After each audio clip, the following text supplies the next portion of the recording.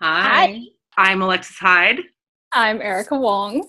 Welcome back to Hide or Practice.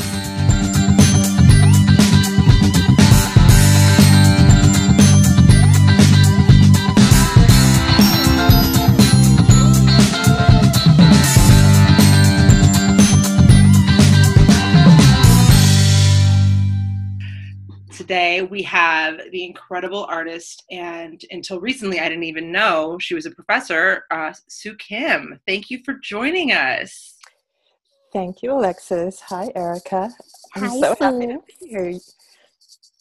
So can you let our lovely listeners know if they are so ill-informed? Guys, I'm going to just be a little bit transparent right now. I'm kind of a huge fangirl of Sue Kim. So if I get like weird and you're like, why is Alexis so weird? That's why. That's what's happening live and in living color. So Sue, can you tell anybody who doesn't know who you are what you do? I'm so happy this is not on video because I have a very expressive face, which Alexis will know, that Erica knows about. And I don't even feel any expressions on my face, but I have a very expressive face. And I'm just so excited to get to talk with you both today. I love your podcast because you guys are so funny, smart, but also funny. And that's such a nice thing to get to listen to once in a while during these times. As Alexa said, I am an artist. I work mostly in photography, and I'm an educator. That's how Erica and I met, and I've been doing both for many, many, many years. Probably, I don't know, I guess I graduated from grad school in the mid-90s.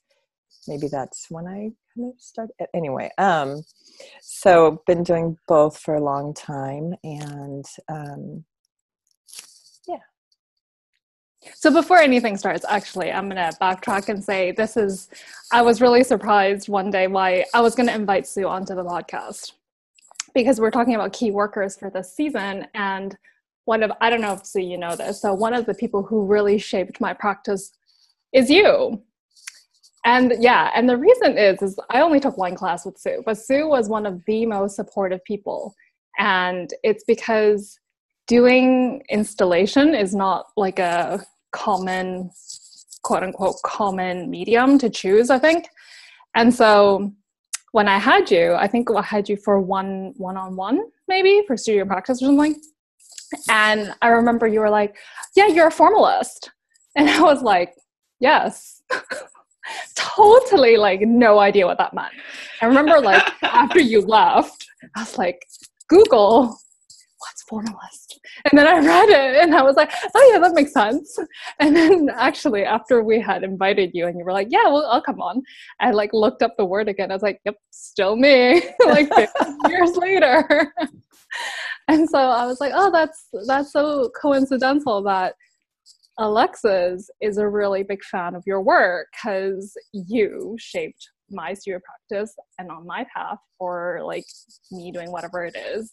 And you shape, I don't know, Alexis in what she likes in terms of the artwork that she wants to collect and deal with her clients. So you're a big deal to both of us, 100%. Well, this is really going to boost my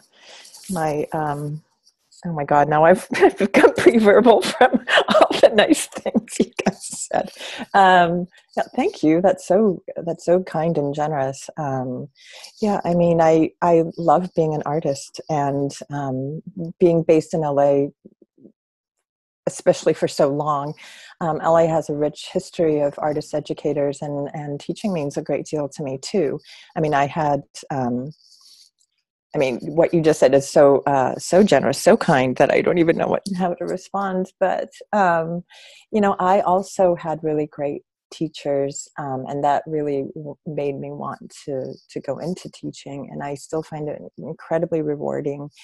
But I love being an artist. I mean, I love looking at shows, and that's something that we all, I think, share.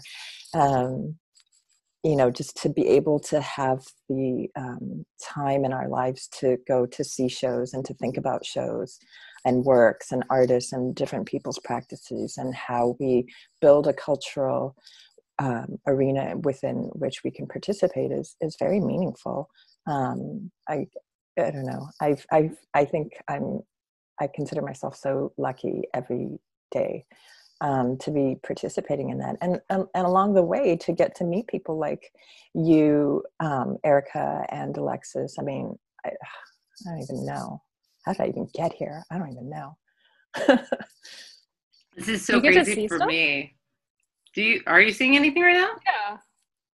I I mean, am. students Wow. and like student works, but I see a lot of, yeah, I continue to get, this kind of constant gift of getting to work with students. But most of the time, since the pandemic, yeah, things have shifted a lot. And I was curious as to what you guys are doing. I mean, this is great that you guys started this before the pandemic, but of course, to listen to how you're shifting things in terms of engagement, in terms of the art world and all of its kinds of nuances is really interesting to me. But I think since the pandemic, a lot of my kind of engagement with art has had to shift because you don't get to go to see shows for the safety of everybody. A lot of it is relegated to online viewing. Like I love the extra podcast you guys did because it's so different, but it's still kind of interesting because we have that memory of what going to see shows and going to fairs even is like, and so it's a different kind of translation into how we can participate. Over the summer, I've really, partly for practical reasons, but partly because we are curious folks. I've listened and watched a lot of live streams and a lot of Zoom things and Zoom panels and Zoom studio visits, Zoom. And so it's been interesting to see how people are kind of becoming adept at using that as a platform for doing things. Maybe this is for later for one of the things that I started watching recently is this theater company called Theater of War, and they do these productions, and they're all on Zoom, but it's really kind of formatted in a way, and I think that's they're such an ingenious company to be able to kind of work that into their kind of performances. I can tell you more about that later. Well, that's actually brings up a good question I have for you, because you're coming at the current as from multiple angles, as an artist and a creator, and also as an educator who's processing these things and to help to give your tools to your students. Are you seeing things that are like really like turning you on, like they're like, this is a good use, this is exciting use of like something, and it's not just kind of a band-aid? I mean, it's been a really difficult transition, and I think it's partly because I don't have a good answer because I don't have a lot of, I think right now we're still managing to figure out how to adjust. Like that's where I feel like I am in terms of my own work, like the only kind of like real palpable shift has been like I've been making a lot smaller works. And I think that's a response to the pandemic in some weird way. But in terms of like going to see shows, like I think people are trying to, like a lot of my artist friends are still trying to kind of like go on with the way that they have been making and showing work, just in a different capacity where we have longer shows, we have limited numbers of people in the same space and those kinds of measures. But I haven't found, like in the art world, I haven't found a huge kind of shift in terms of people's practices of showing and making. Have you? No, I mean, the only thing that I've seen really has been, a little bit more earnest harnessing of social media in terms of getting, for the fundraising capabilities for other artists and for themselves and for causes. And that's been really nice to see the positive responses and success on that. But not a lot in terms of, online viewing rooms or Zoom. It just seems a little bit kind of shoehorned. we're just gonna like, this is what we used to do, and this is how we're Mhm. just gonna kind of like shove it in there and hope that like everyone's just gonna be satisfied because it's better than nothing, which is true. Yeah. I mean, I completely feel the same way. And I think that there will be more kind of, we'll be able to recognize these shifts that are happening now, but we'll just understand it better in hindsight after more time and more time has passed, and we've been able to acclimate to it better and see and register it better. But right now, yeah, I feel completely the same way. And I think it's because it's like, art hasn't had to kind of contend with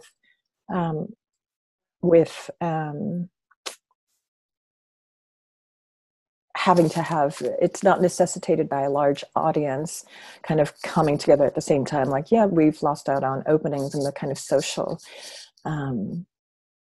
pleasures that come along with art. But in terms of the making and the exhibiting, I mean, it hasn't shifted that much. Whereas like in dance or theater, like that necessitates an audience and a specific kind of timeliness.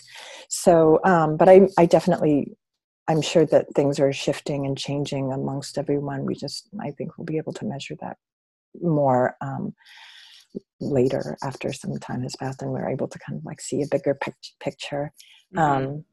But again, I mean, that's also just from my personal kind of perspective. I mean, one of the things that I've really enjoyed about your show is that it engages in a lot of different art worlds. Like people always talk about there are lots of different art worlds, and I'm like, no, there isn't. But I appreciate and I really value that you guys kind of approach the art world in all of these kind of manifold ways. And so I think that's I'm speaking from one particular kind of art participant, cultural worker, but I think that I'm excited to kind of like learn from you guys and to learn from other people how this has changed things. I mean, for one, like I was thinking about this just yesterday in the studio. I mean, my studio practice largely is the same. Like I still, like the only weird thing is that it's smaller. And I think another interesting thing that you touched upon, Alexis, is that, it's really, it's great and inspiring to see people make work and kind of take action towards fundraising for political causes and for social change and for social justice issues. I think that's, and becoming more aware of all of these things that have been systemically around, existing for a long time, but it has kind of received a larger platform and perhaps a louder voice. All of those things are really great, and it's great to see it kind of affected within the art world. Do you think that will make an impact for students as they enter the market? I think for me, because I'm going to start teaching this week, and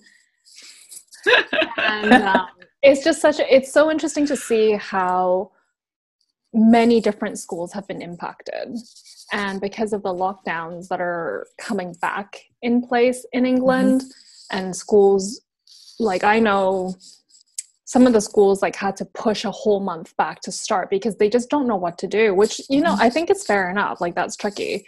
So I think in terms of like this shift that you're talking about, do you think that would change or it would impact a student's way of interaction into the market?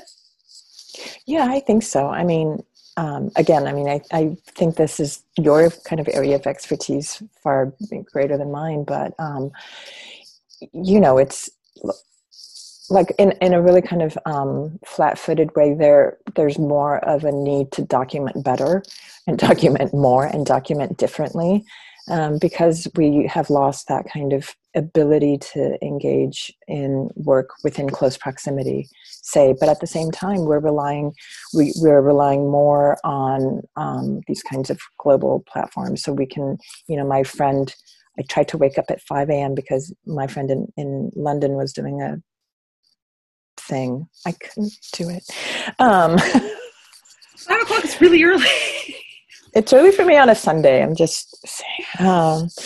So, I think that they're being trained out of necessity because, if when I have to do a studio visit with a student over Zoom, I mean, a lot of it, like they have to show me something, right? And the better they show me, the better we are talking about the thing itself. On the other hand, I think it's also interesting because of the limitations of Zoom. A lot of studio visits have become reliant on a more kind of discursive arena. So their kind of way of thinking through their practice is going to shift a little bit, I imagine, because a lot of the kind of interaction is being relegated to that kind of discursive level out of necessity. You're gonna have to do it. That's really exciting. I don't think that we've touched on yet about like how the visual is also communication. And so if you are having a studio visit in person or a gallery visit in person, like that is a communication between you and the object. And then now it's like you're still having to communicate the ideas. And there are these new limitations that wouldn't have been there before. And that's not saying that like your artwork is a crutch, because that sounds really, really terrible. But you can rely more heavily on your visual representation than you have to worry about your words. So that's kind of a new muscle to have to exercise. Yeah, absolutely, because not everything will register through the field, through all of this, the kind of emission from the object or the whatever to the viewer or the person that you're trying to communicate with or share the thing with. And I think that's even this. I think it's similar, even if your work is photographic. People think that it's the same thing just to kind of share a file or something, but I don't think that that's necessarily so.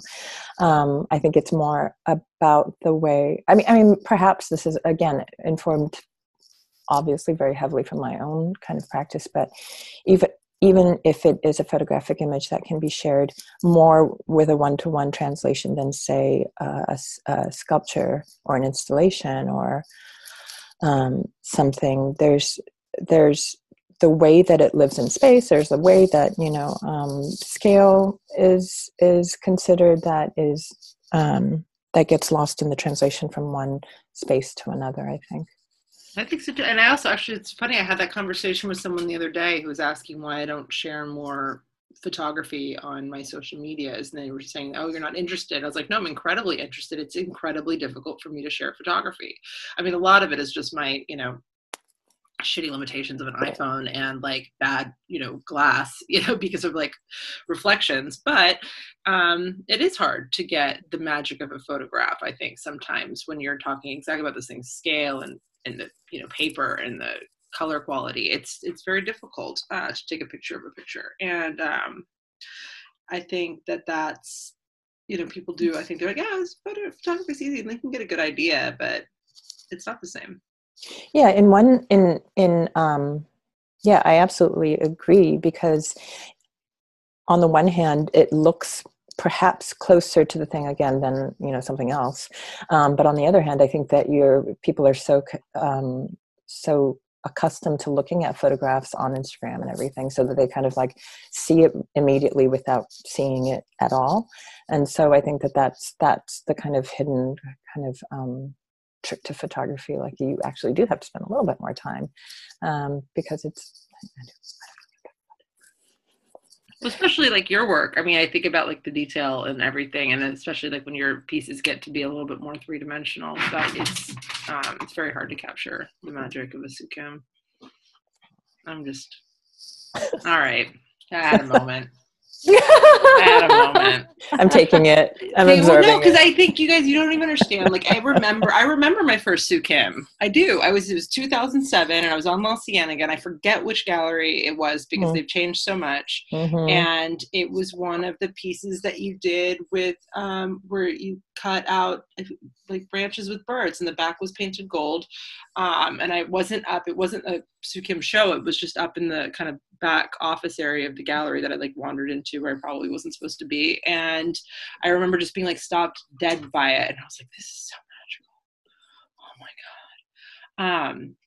And that was it. That was my first Sukim. So now you guys, like, you understand this is like a 13-year fan situation. Like, I don't remember, and it's so funny because it's hard to explain to people, especially when you're younger, like how much art I see, how many shows I've seen, and it still isn't even a lot. Like people see so much more stuff than I do, but I see a lot, and it's, I don't know, just to have things like that stick out. Like, guys, it's, come back to me in 15 years and you'll be like, oh, wow, yeah. I remember like 2 pieces from 2007.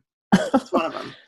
Oh, that's so nice. Thank you so much, Alexis. That means a lot to We me. can praise you all. I know we could. Can this just be like this is like an extra episode. We just like take it out. It's like Art Basel walkthrough, fanning over Sue Kim, and that's it. And then I'll just edit it out, and then the rest will be like the more informative discussions. I'm going to be intolerable after this. Just such an asshole. No, it'll be good. You'll be like, your students will be like, why do you think that? And it'll be like, it's because I think that, and I'm right. How do you know? Here are the receipts. Listen to Alexis and Erica tell me how wonderful I am, and then question my judgment. You can't do it. Oh my God, I'm going to eviscerate. I think you should do it. And then please record the responses, because I would love to see it. Oh my God, I don't even know what to say. I would also like to add that all 3 of us just keep drinking water. I know. We're very hydrated. We're very hydrated, people. It must be, I don't know why. You should be drinking tea, Erica. I know. Alexis and I are like in like a dumpster fire. Yeah. And it's hot as hell already, but I know. Yeah, it's winter here. Dry here. So that's why we have to, if we don't keep drinking water all the time, our skin is just going to flake off and like added to the ashes of the air. Exactly. Or we'll just combust and feed the fire. Don't do that. Exactly. Cheers. Maybe we're all just nervous with each other, so we're just like don't know what to do with it. I know I am. I've said it. I've said it out loud. I'm sweating too, so I have to rehydrate because I'm nervous. I'm getting nerve sweats. Am I gonna edit this out? I don't know, guys. For me to know and you to find out. I'd love to think about, like, I mean, I don't know what are the school things in LA, because this is just LA curiosity. Are they talking about like what's going to happen next semester, or like how to do, the finals or all of those kinds of things with like the artists? Like how is that transitioning, and how are those discussions going on behind if you can talk about it? Yeah. I can talk about it in many ways. I have a daughter. Mm-hmm. She's in high school, and so it's interesting how they took care of how they're kind of seeing the situation and making adjustments. I teach at an art school, and we've made many adjustments. I mean, I don't think that fortunate is the correct word, but we had some time in the spring semester when things went into lockdown to kind of have to deal with it in the moment and learn something from that experience, from those months. But all summer we had just meeting after meeting after meeting, trying to anticipate and plan for the spring semester. It was a real heartache for the spring semester for everyone who's in school, when, students in high school didn't get their graduation, students in college didn't get their graduation, in art school students didn't get their thesis exhibitions. I mean, that's a real bummer. That's not the right word.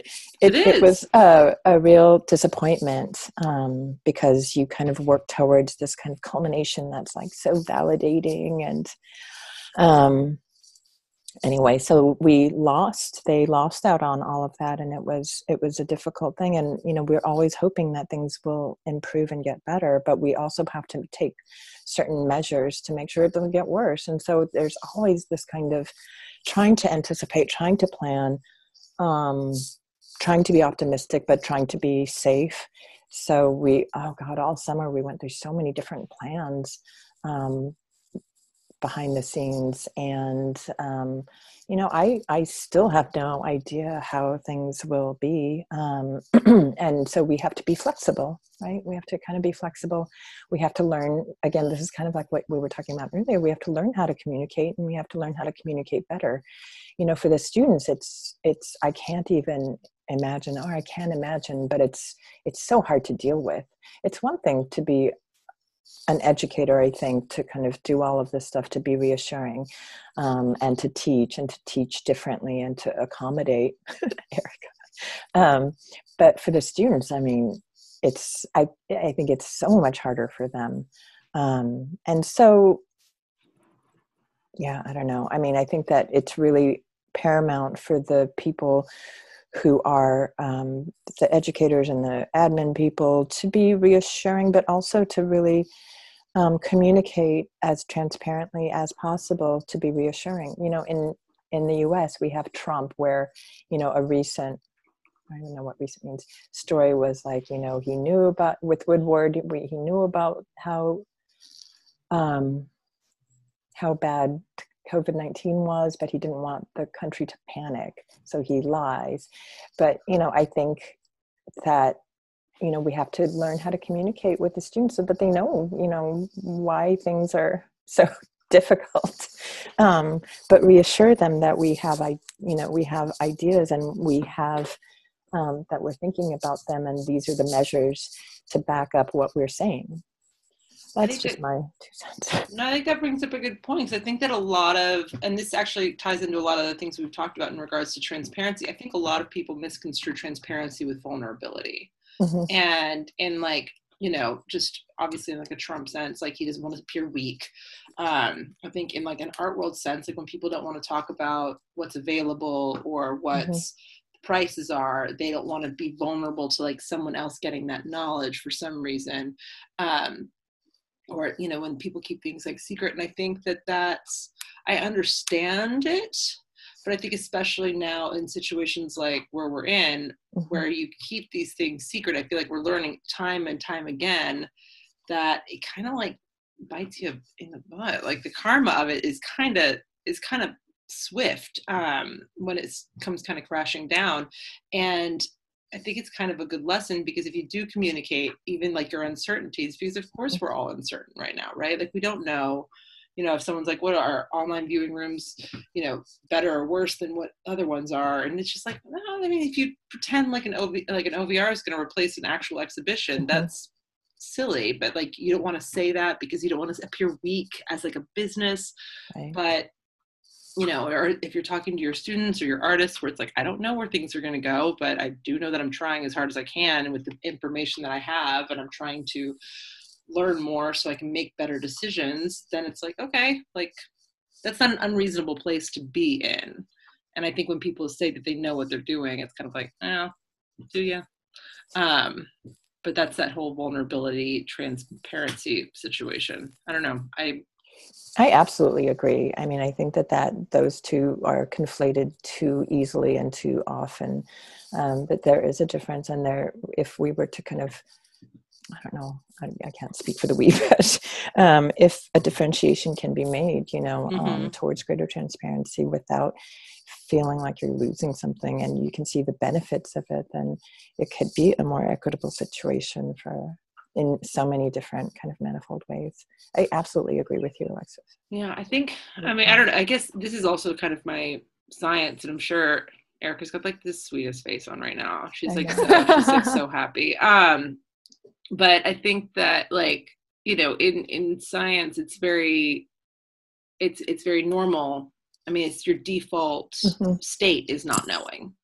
So it's not this is what we're used to. This is what, this is how you start to figure anything out. Like you can't get to an answer if you don't admit that you don't know the answer.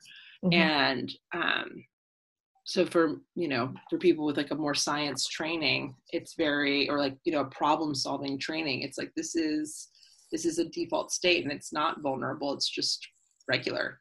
Like this is everybody's regular state. And I think that's also a really good place to start off too, like when you're starting to reach out to people who do know better than you do, and to, get help and collaborate and, things like that. I always hear when talking to artists and they're like, I didn't know how to, talking to Kelly Akashi, and she was like, I didn't know how to blow glass. So I reached out to my friends who like worked with glass. And then one of them was like, here, let me like teach you how to blow glass. And it's like, if she had not, done that, she wouldn't have grown her practice. So, I mean, that's just in like a really basic one-to-one example, but it wasn't a vulnerable place for her to admit that she didn't know how to blow glass. Like there was no reason for her to know. Like there's no reason for anybody to know how to act in a pandemic. Yeah. But people still take it as a vulnerability. And that's, right. But I think that is just kind of that whole, I don't know, do I blame the patriarchy? Do I blame capitalism? Do I blame, the current administration? I don't know. All of the above. I want to rally against something. Yeah. No, you're so right, Alexis. I mean, I think that's such an important thing to kind of think about and to kind of preface, because if not now, when? There's no greater time to kind of rethink these things, because everything has shifted and everything is difficult. So why not just learn from it and come to it, and not, come from this kind of place of authority or whatnot. Yeah, I totally agree. Thanks. Oh God, guys. I'm so bulletproof when I'm on my soapbox ranting, but once I get off of it, I'm like, it. Oh my God, Sue Kim said something nice to me. I'm such a dork. Oh my God. So wait, I do have another question about your practice, because you said that you've been like working smaller, and you think that that's a result. What do you mean by that? I don't know. It's just something. I didn't know if it was like an access to resources, to printers, because of that kind of thing, or if it's just like your mind is just thinking more intimate. Like, I was just curious if there was a difference. Yeah, I think it's the latter more than the former. Well, I mean, it's both, but I think it was, I just wanted to do something smaller and more manageable, something and more intimate, and I think it's all of those things, and it is also just kind of material. Like I don't have access to printers like I used to, or I do, but I have to kind of manage it a little differently. So I think it's all of those things. But I like thinking about, I think that for me, whatever's happening with me impacts my work in one way or another, in every way, perhaps. But I think part of it is to try to kind of have something kind of more intimate to deal with, rather than kind of fuss with everything. I mean, not that like making larger work is better or more work necessarily. I mean, the scale of my work is really kind of dependent on the picture. But I just realized, like, that's just a weird thing that I realized, because a lot of my work just tends to be larger. But in the last several months, kind of being isolated on my own, I think I wanted everything to be a little bit more manageable, even within like a field of vision for my own self in the studio. I like that idea though of like I mean, I find that with the podcast too. It's just like, it's an achievable, a little bit like having, one episode we record, we edit, we put it up. It's, this is a kind of like a little pocket of accomplishment for us every week. And I think that helps. I mean, I say this for me, and like Erica's like making an entire platform that's like super ambitious and stuff. So like, what am I, for practice, but it is nice to have, just a start and an end that's a little bit, it's not so crazy long-term all the time. I feel like that's a good self-esteem thing for me personally. Yeah. Because we will return to something more unwieldy, but for now, God, I really am enjoying whatever is kind of more manageable. So what, in terms of being, this is a bad way of phrasing it, but like relevant, or like knowing what's happening or what's up, like, do you go and look at online viewing rooms? What do you do? I don't know, because it's like, because sometimes I sit here And I'm like, wow, there's another blue chip emailing me, telling me there's another opening. And then I'm just like, do I care? Which is like very rude of me, but it's just like, wow, there's another one. And then because I guess the season ended, which to me is still jarring that we had there was summer in the art world. And then I was like, oh, maybe it's just dying down, like maybe people aren't doing as much free stuff on Zoom anymore. And then I was like, I'm wrong, because here I am in like the end of September and going like, wow, there's more than ever. So I'm just sort of wondering what you're doing to stay on it, to know what's happening. Yeah, I mean, I think the same thing that I've always done, except just more of it online. I mean, like I was saying earlier, there have been so much, and like you just said, there's so much that we can view online now. And I don't know if maybe this is a US situation, but I feel like there has just been kind of an increasing number, or like there hasn't been kind of waves in terms of more or less, but just kind of a steady increase in kind of the availability of things. And I think that's just what I'm seeing. But I started working with this organization that's based in LA called Gyopo, and we put on Zoom panels. I mean, I'm on the programming committee, and so we used to do in real life events, but now everything is on Zoom. And so, I'm learning how to do different Zoom things, which just means learning the controls. I'm a Luddite. I'm not even going to lie. And so, I try to I get to participate on some of it with that and other kinds of school related things. But in terms of like seeing what's on view and such, I look to just a lot of like museums and galleries and stuff, and like whatever walkthroughs. A lot of it, I mean, I have to say, this is so stupid, but I get very motion sick, so I can't do a lot of Zooming. And I find that I still just do the same old thing. Like I read a lot of newspapers and magazines and stuff. I don't do a ton. I don't really like to navigate a lot of things online. I have to, because I think that it's interesting, and that's what the time kind of makes available right now in such with such kind of richness, I think, because a lot of the programming and a lot of these conversations are happening on Zoom. But that's mostly how I'm getting to see anything. I'm also getting used to, I should say, spending time with my friends on Zoom or FaceTime or whatever.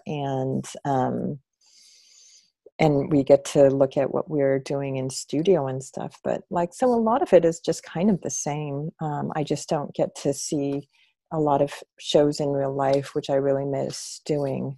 And getting to see museum shows and gallery shows and stuff. But in terms of what's the discourse, or what are the kind of questions in art, I feel like that I'm kind of getting the same kind of, getting that, I'm still accessing that through the same kind of vehicles of like publications and conversations and such. Fair enough. Super fair. How about you? How are you guys? I sit in my corner and I just read stuff all day long. And then I yell at the screen when, it's like, what am I? Oh no. And then I send things to Alexis. I think she wakes up to like a lot of stuff. I wake up to a lot of stuff, but it's great because then I don't have to do the work. That's pretty kind of amazing. It's like I look on Instagram stories at what Erica's been reading, because she posts her reading list every day, and then I choose from that, and then I know what's going on Twitter because she'll send me some DMs, and it's like fantastic. And then I'll just make like comments. I'll be like, ha ha ha ha ha, and I'm like, oh, that is funny. It's great. We have like this like whole thing, but then I don't have to do all the work because then I'm like, oh, Eric already did it for me. And now I don't have to do the work, because now I'm just going to jump on that. Yeah. No, yeah, I can just send things. I'm just on Erica's. Literally, guys, if you're not following Erica's Instagram on her stories, every day she posts like 8 or 9 stories that she's read that day, and it's just the best stuff. Oh my And God, it's also amazing. always really funny because like a lot of those are things that I know I would have read anyway, and then it makes me feel very close to Erica because I'm like, oh, things. Like that's a fun thing. But she also reads different stuff too, so it's great because it's like expanding my mind. Oh, so exciting! Like so Art21, we watched a lot of Art21 at Art Center. I don't know why, but we did. So the new season, it's not bad for Art Center. Sorry, but the new season just came out, and I'm like, yes, love Art21. Yes, like a full hour on Chinese artists. Like how exciting! So Great. episode 2 was on Beijing. Episode 1 was on London, and I was like, yes, okay, I know what I'm gonna do tonight. This is like the Erica season. That's amazing. Yeah, we just need a Vancouver now. Whatever exists in Vancouver, I'm not sure. I'm not entirely sure. Which is why they need to do an episode about it. Art21, if you're listening, Vancouver episode, that's what you need to do next. Yeah, Go there. For sure.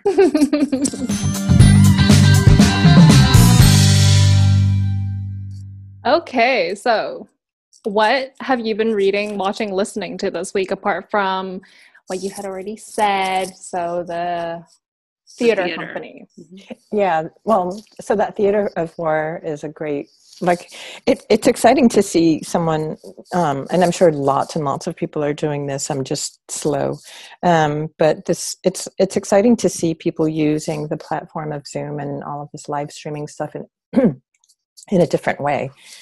And so the Theater of War is a company where they take ancient plays and perform them through Zoom right now. And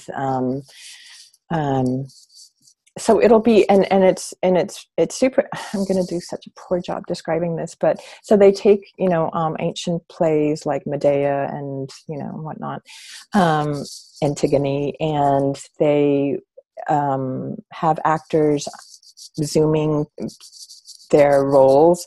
But then the other half of their performance is that they put it into the context of current issues.